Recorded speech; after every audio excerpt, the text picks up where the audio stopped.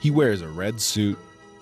He comes to the house on Christmas Eve and leaves the stocking stuffed and mounds of gifts under the tree. He's big, he's jolly, and somehow has godlike omnipotence. Yes, I'm talking about Santa Claus. Spoiler alert about Santa. Hide your kids in 3, 2, 1. Okay. I figured out Santa wasn't real at a very young age. Like most of you listening, any adults, who don't know this yet, sorry, I didn't mean to burst your bubble. Might want to take a seat, process this shit. But the concept of Claus didn't make sense to me from a very early age. It might have been one of my first conspiracy theories. How the hell are these presents getting into my house? When I asked questions, I was met with confusing nonsense, very much the same way pastors behaved when you ask them a basic question about some sort of logic displayed in Christianity that doesn't really make sense. I would go, "Mom, we don't have a chimney. How's this big nigga fitting into the house?" And she would say, "Well, Santa's magic. He just slips right under the crack in the door." And I'm like, okay. I don't hear anyone coming into the house though, and I stayed up all night and didn't hear a thing. I only heard giggles from your room, and it smelled like you were burning something, and all the cookies were already gone when I went downstairs, and it was only like 11:15.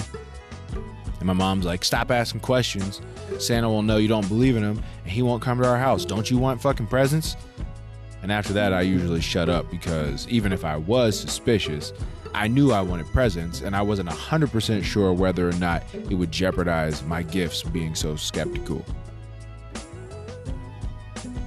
My mom realized the power that she had and would pretend to pick up the phone, even in July, threatening to tell Santa on me if I was doing stuff that I wasn't supposed to do. One year, though, my mom slipped up. We're at the store, and I guess she figured I'd be paying close attention because I was so young, but I remember her seeing her buy some of the toys that I ended up receiving from quote-unquote Santa later that year. And also, I remember finding those exact toys stashed in the back of the closet. So the world just hasn't been the same after that.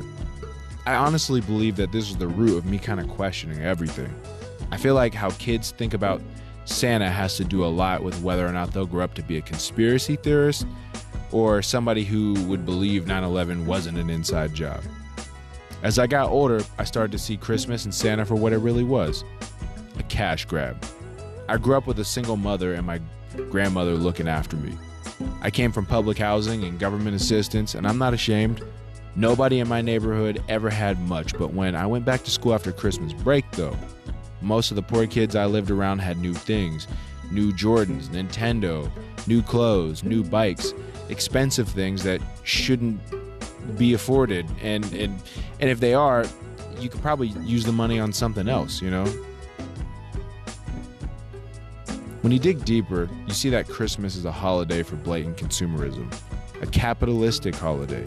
It's supposed to be about Jesus and him being our Lord and Savior, but it's really about us not wanting our kids to feel ashamed by their peers for not having nice things, and about parents not feeling like failures for not getting them those aforementioned nice things.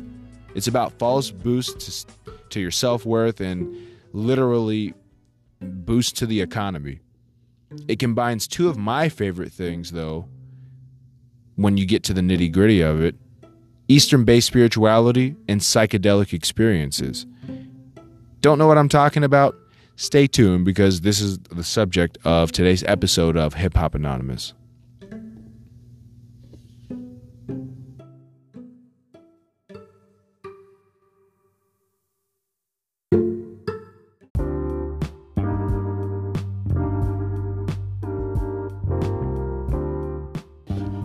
Yo, hey everybody, new listeners, Grey Panthers, and welcome to Hip Hop Anonymous, the show that is about the journey towards truth and self-discovery.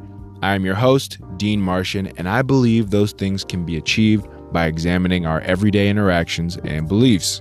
When we do that, we can learn things like the U.S. government spent $277,000 on pickle research in 1993. That's true. What kind of pickle research, do you ask?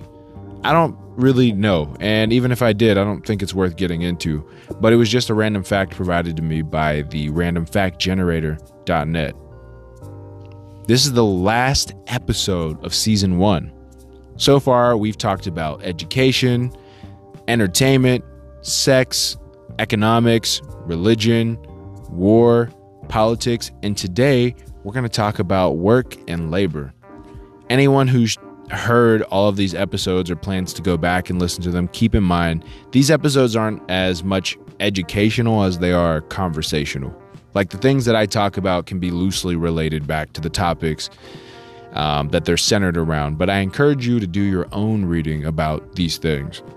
In the future, I may do more focused episodes or a series about a particular subject. I'm not really sure yet, but season 2 currently does not have a set number of episodes like this first season or a theme or anything like that.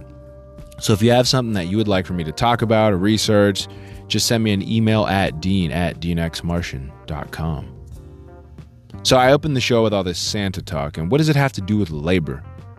Lots. Also, I just didn't want to do an episode on labor that was about a bunch of labor statistics and case studies. That seemed kind of boring. I wanted to talk about how it related to one of the biggest American traditions that is supposed to be about God, family, etc., but is actually not focused on any of these things beyond the surface. It's actually rooted in exploitation of laborers. And also, exploitation of people's inability to stop themselves from impulsively buying things. You guys ready for your concept of Christmas to be changed forever? A large portion of this episode will be about the history of Christmas, where our Christmas traditions come from, and kind of like who started Christmas the way that we know it as it is. All right, let's get into it.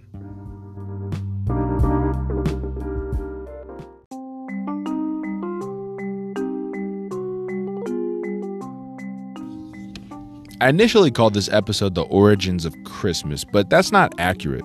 The origins of Christmas are actually based on the ancient Roman pagan holiday Saturnalia, meant to worship the god Saturn, but we can save that for another topic.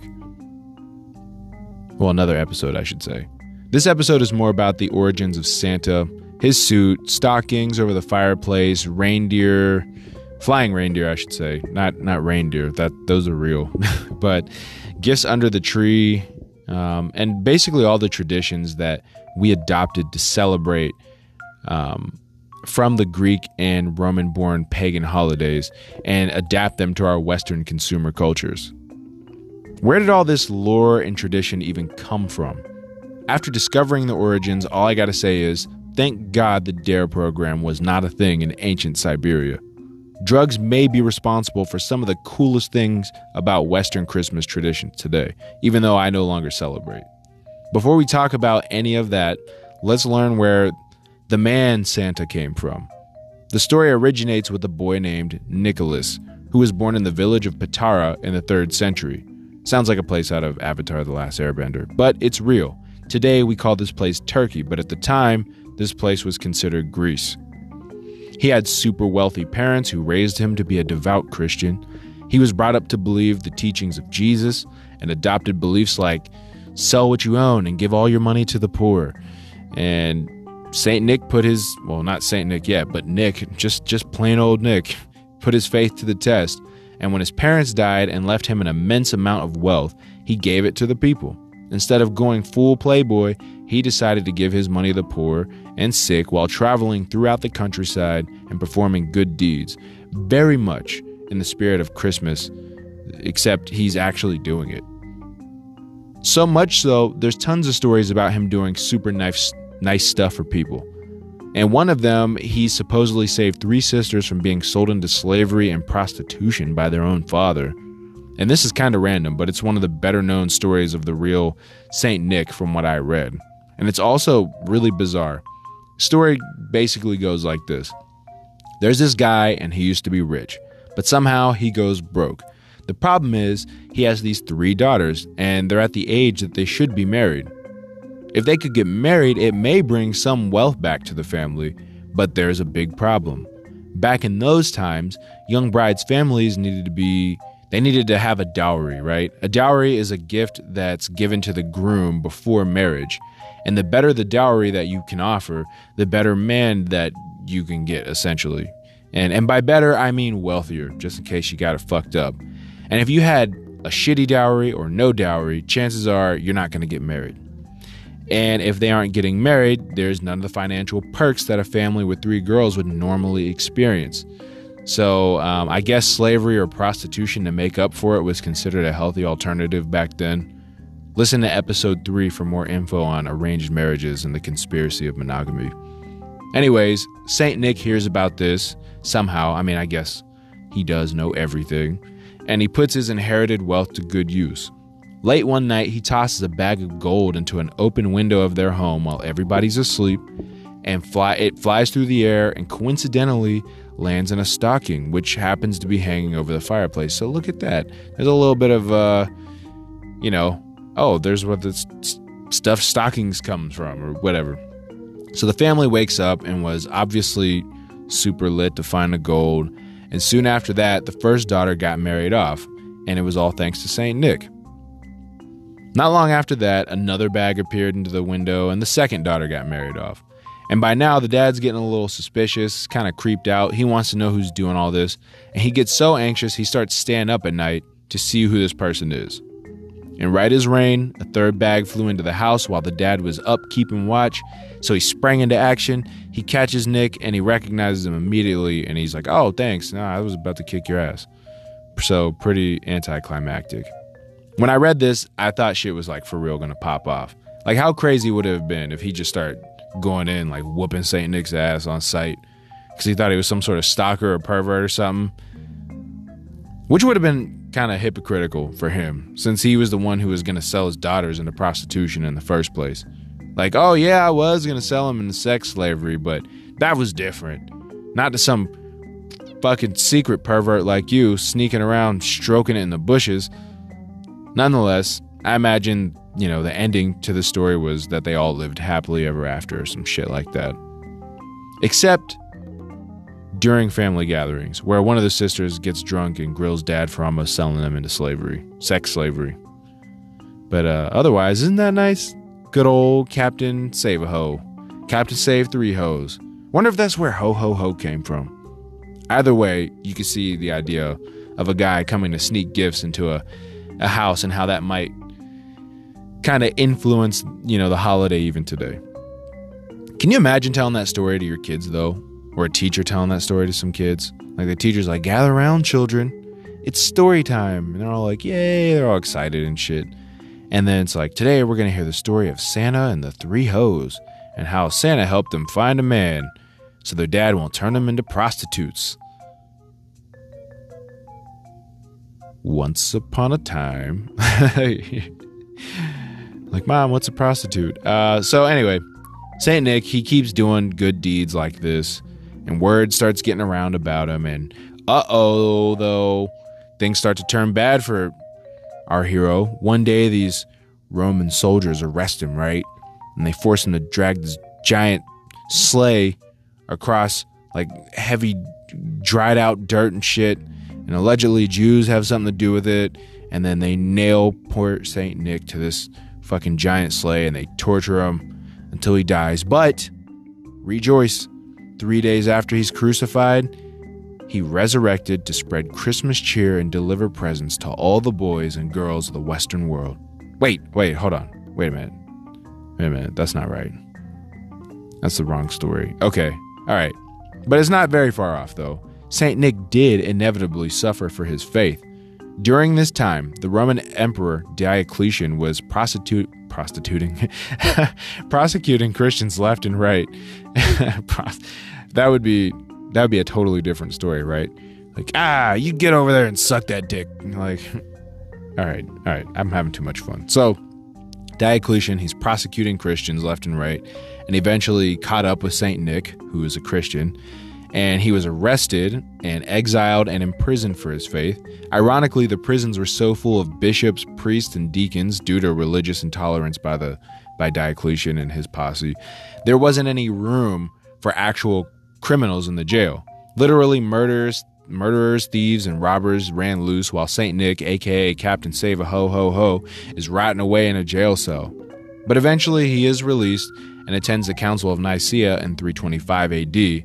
And any of you who don't know about the Council of Nicaea, it's a meeting in ancient Turkey that took place in order to construct parts of the Christian doctrine and faith, like helping write the Bible, figure out what's canon and all that stuff.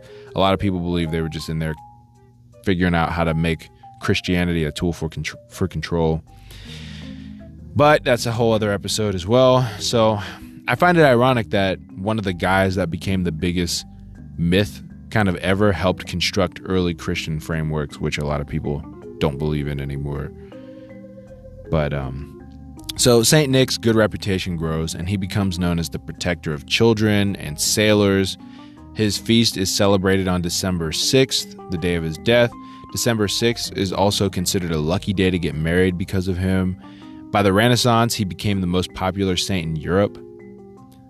I go take a look at some of the Renaissance paintings of him, and he looks nothing like the jolly St. Nick that we've all been familiarized with, though. Like, why is that? He wears an outfit similar to the Pope. It's not even red. He isn't from the North Pole. He's from fucking Greece/Turkey. He didn't hang out with reindeer. He didn't jump through anyone's chimney. But he probably could have, because he wasn't a big fat guy. He was kind of like a normal slender-looking dude. Turns out some scholars believe the basis for Santa and the many Christian traditions associated with this holiday were heavily influenced by somewhere else entirely, not even in Europe. Not now anyways. To continue this investigation, we have to go to Siberia, near the North Pole.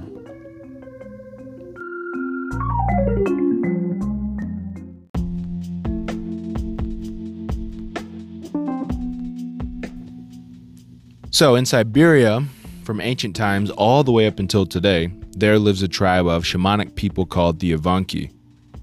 They're the people of Northern Asia and in Russia, and they're recognized as the indigenous people of the land. Well, in Russia, they're recognized as indigenous people. That's what I didn't mean to run that all together. So they look unmistakably and stereotypically Asian, like Chinese, like lighter skin, almond eyes, dark silky hair, and they're actually of Chinese lineage. There were many other ethnic groups in this area around the time as well, and many of them had similar spiritual beliefs. At the time this story takes place, these people were mostly hunters and gatherers. They also herded reindeer. Here we go. So in fact, so much so that their livelihood is said to have depended on the health and vitality of their reindeer. They needed these animals for pretty much everything: clothing, housing materials, tools, transportation, milk, other cultural reasons. And like I said earlier, the Evanki were shamanic people, meaning that they practiced Eastern spirituality, like it's spirituality in that style. Like old world. I don't really like to say Eastern as much because it's just old world spirituality as versus religion. So this takes us back to episode 2, if you can recall that. And if you haven't, check it out. These people, like many others in the ancient world, held shamanic ceremonies and lifestyles. They induced altered states of consciousness in one another all the time. They believed in and paid tribute to spirits and ancestors and more. A big part of their spiritual exploration was linked to the Amanita muscaria, also called the fly agaric. This is a mushroom, and it looks nearly identical to the mushroom that makes you bigger in Super Mario, kind of. They're red, they have white dots all over them. These mushrooms were very sacred to the Evanki and were regularly ingested for ritualistic purposes. Like, check this out. They only grow underneath certain evergreen trees and are considered to be gifts from God. Interesting, right? Gifts under the tree. One big thing to emphasize, these mushrooms also get you super, super high, okay? And if none of you have ever done psychedelic drugs before, here's a brief explanation of what psychedelic drugs are and what they do. This is from Wikipedia. Psychedelics are a class of drugs whose primary action is to trigger psychedelic experiences via serotonin receptor agonism, causing thought and visual/auditory changes and altered states of consciousness. Major psychedelic drugs include mescaline, LSD, psilocybin, or mushrooms, and DMT. Studies show that psychedelics are physiologically safe and do not lead to addiction. Studies conducted using psilocybin in a psychotherapeutic setting reveal that psychedelic drugs may assist with treating alcohol and nicotine addiction.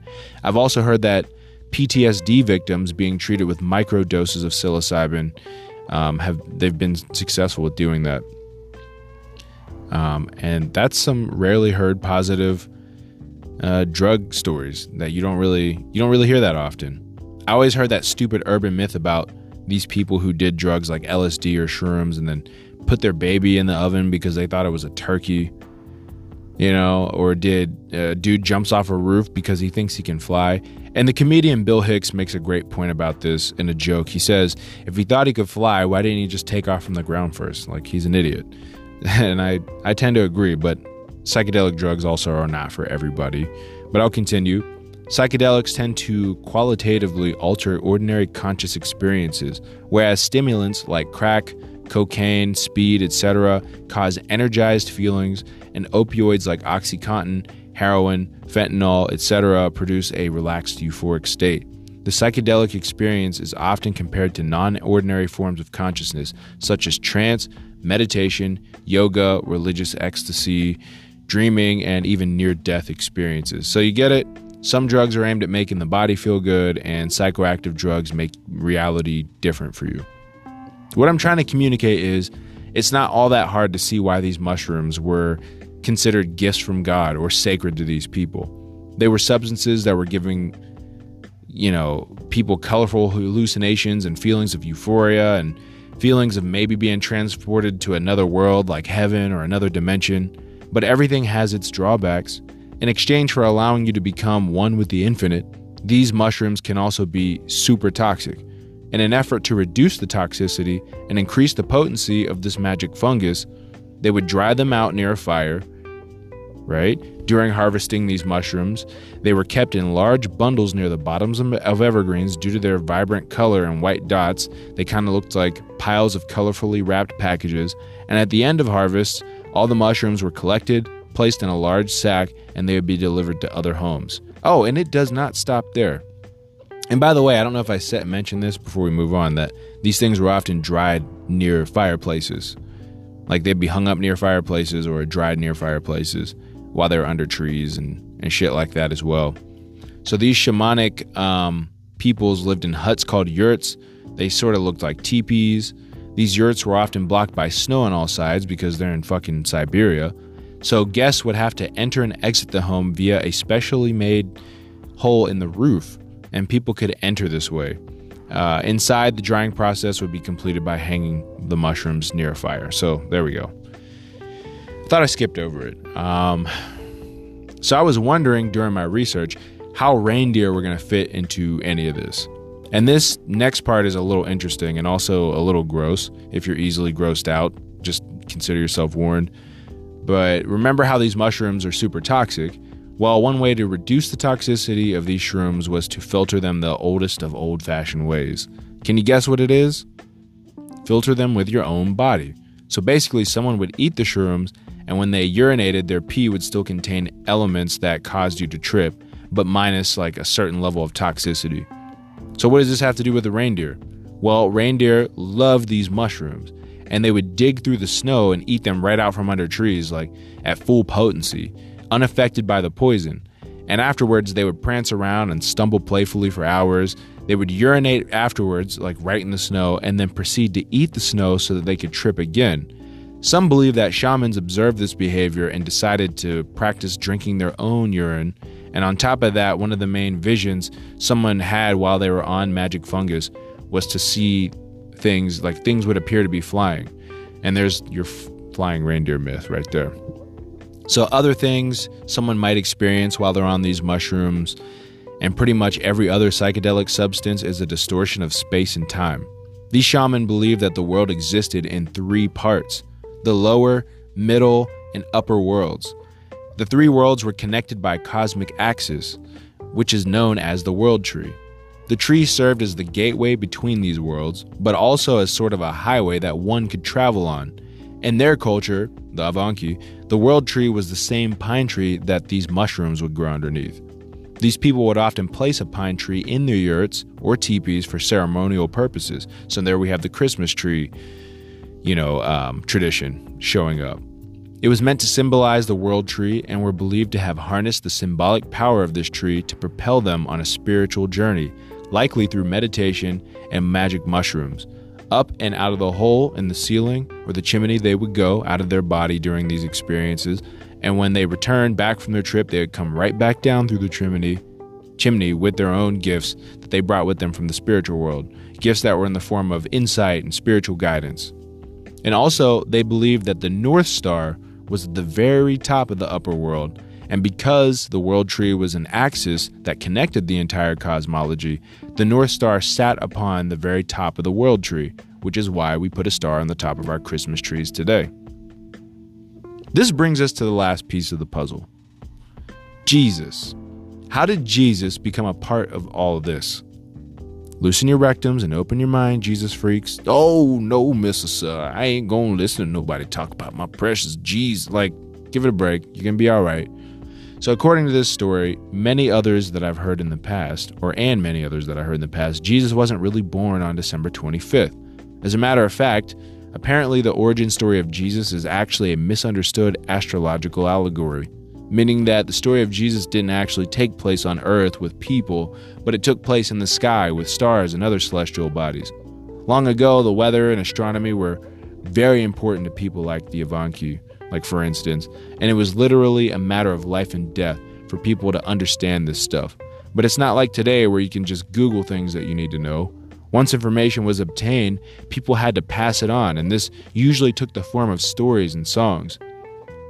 These stories on the surface would seem like silly fantasy mumbo jumbo to people like us, but, in the modern world, quote unquote.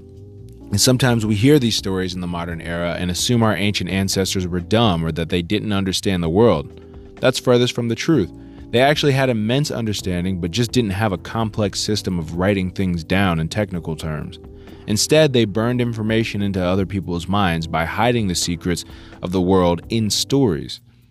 Often events and characters and whatever that were in these ancient stories were actually representations of constellations, faculties in the brain or the body, behaviors, and more.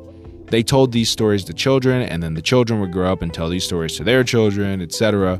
And here's where Jesus allegedly came from, or where the concept came from. On December 21st, the winter solstice, the sun reaches its furthest, most southern point, bringing the northern hemisphere its longest night. For 3 days, the sun remains basically unmoved in the sky. I mean, we still have night and day, but in space, it's kind of hovering in the crux region of the star system. Okay, the crux looks like a cross. On December 25th, the sun resumes its northern ascent again on the crux region of stars. It looks like a cross. Just said that. I repeated it twice because it's important. This is the birth of the sun. So basically, it's an acknowledgement and celebration of the sun's return to the daylight hours. God's sun, the light source, the source of all life in the world, born of a virgin in the constellation of Virgo. It's pointed to by the constellation of Virgo. And then it rises in the crux region. Or something like that. I actually think I mixed this up. So actually, that's the December 25th story. Then the Easter story is also very similar with equinox. Oh, God, I messed up my notes. I'm going to have to go back and revise this, but I'll get the story straight and maybe an update in the next episode. So without the sun, there's no vegetation, trees, mushrooms, reindeer, etc., etc. The sun was the savior of the world, literally. And essentially, Christmas traditions are pagan in practice, merely winter solstice celebrations with some Roman plagiarism tacked on at the end.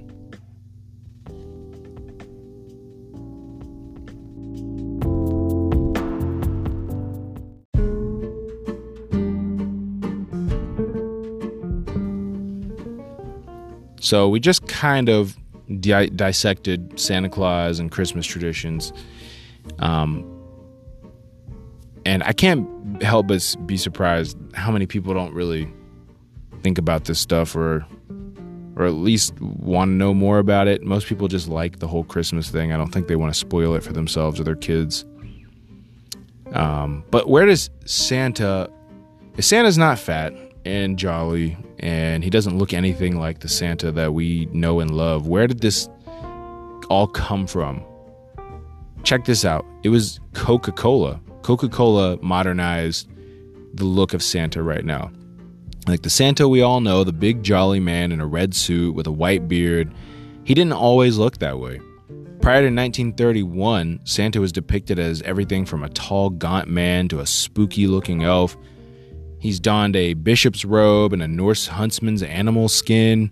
Civil War cartoonist Thomas Nast drew Santa Claus for Harper's Weekly in 1862, and he was a small elf-like figure who supported the Union. Nast continued to draw Santa for 30 years, changing the color of his coat from tan to the red that we know him for today. And in 1931, Coca-Cola commissioned this illustrator named Haddon Sundblom to create the new image of Santa. He depicted him as, his depiction of Santa Claus was debuted in Coca-Cola ads inside of the Saturday Evening Post. The depiction was big, jolly, and wearing a red coat. Santa had a red coat before that ad, though, obviously. Avanki Shaman would wear bright red garments with white dots to show homage to the sacred fungus we talked about earlier. Sundblom hadn't even gotten his final version of Santa until 1964, but his previous versions are highly revered works all over the world. So that's a little bit on the visual concept of Santa.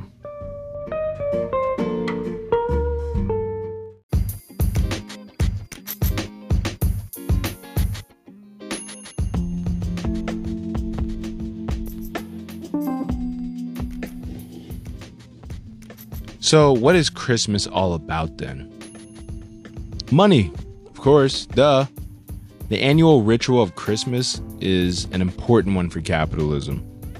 It's usually a highly profitable time for retail.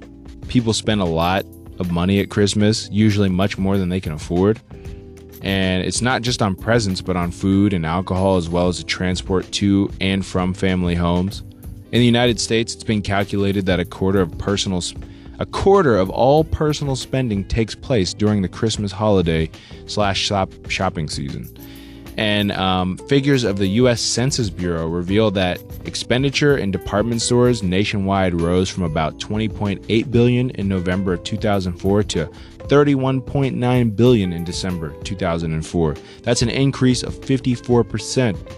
In other sectors, the pre-Christmas increase in spending was even greater, there being a November-December buying surge of 100% in bookstores and 170% in jewelry stores.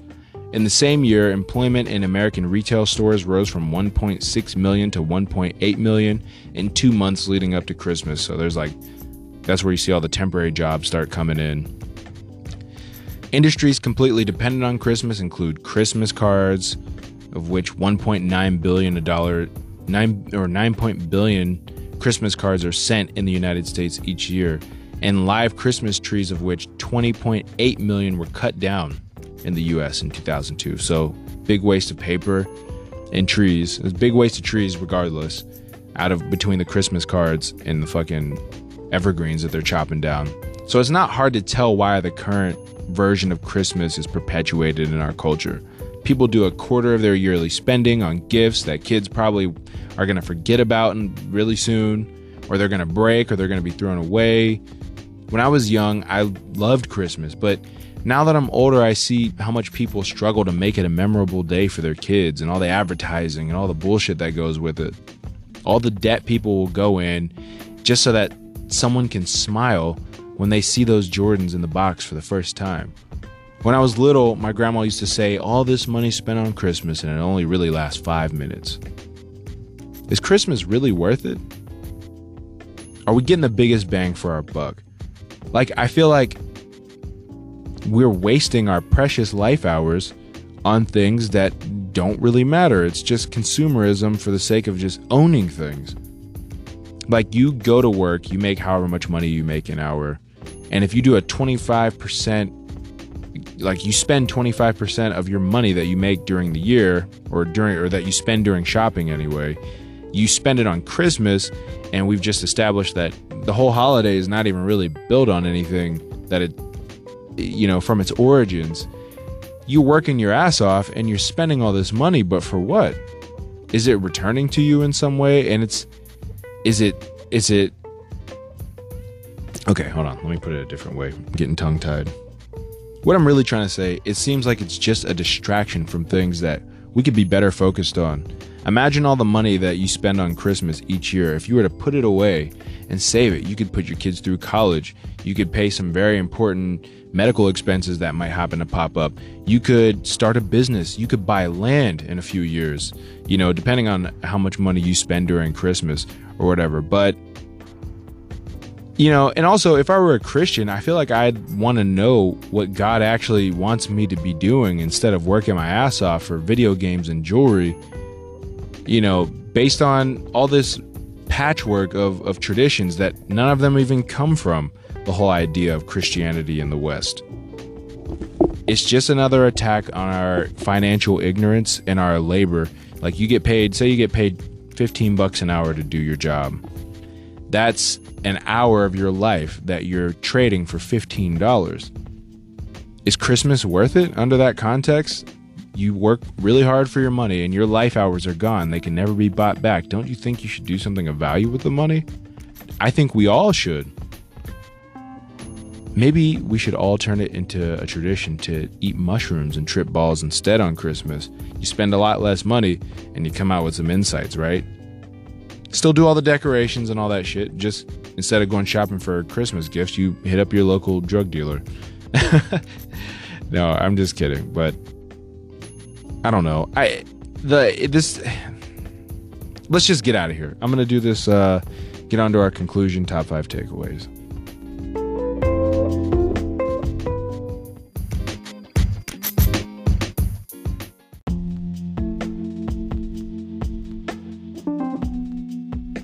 Basically, what I'm trying to say for this whole episode is, I feel like there just should be some more tradition in all of this. And I know, again, this episode is technically about labor, but I think this is a very important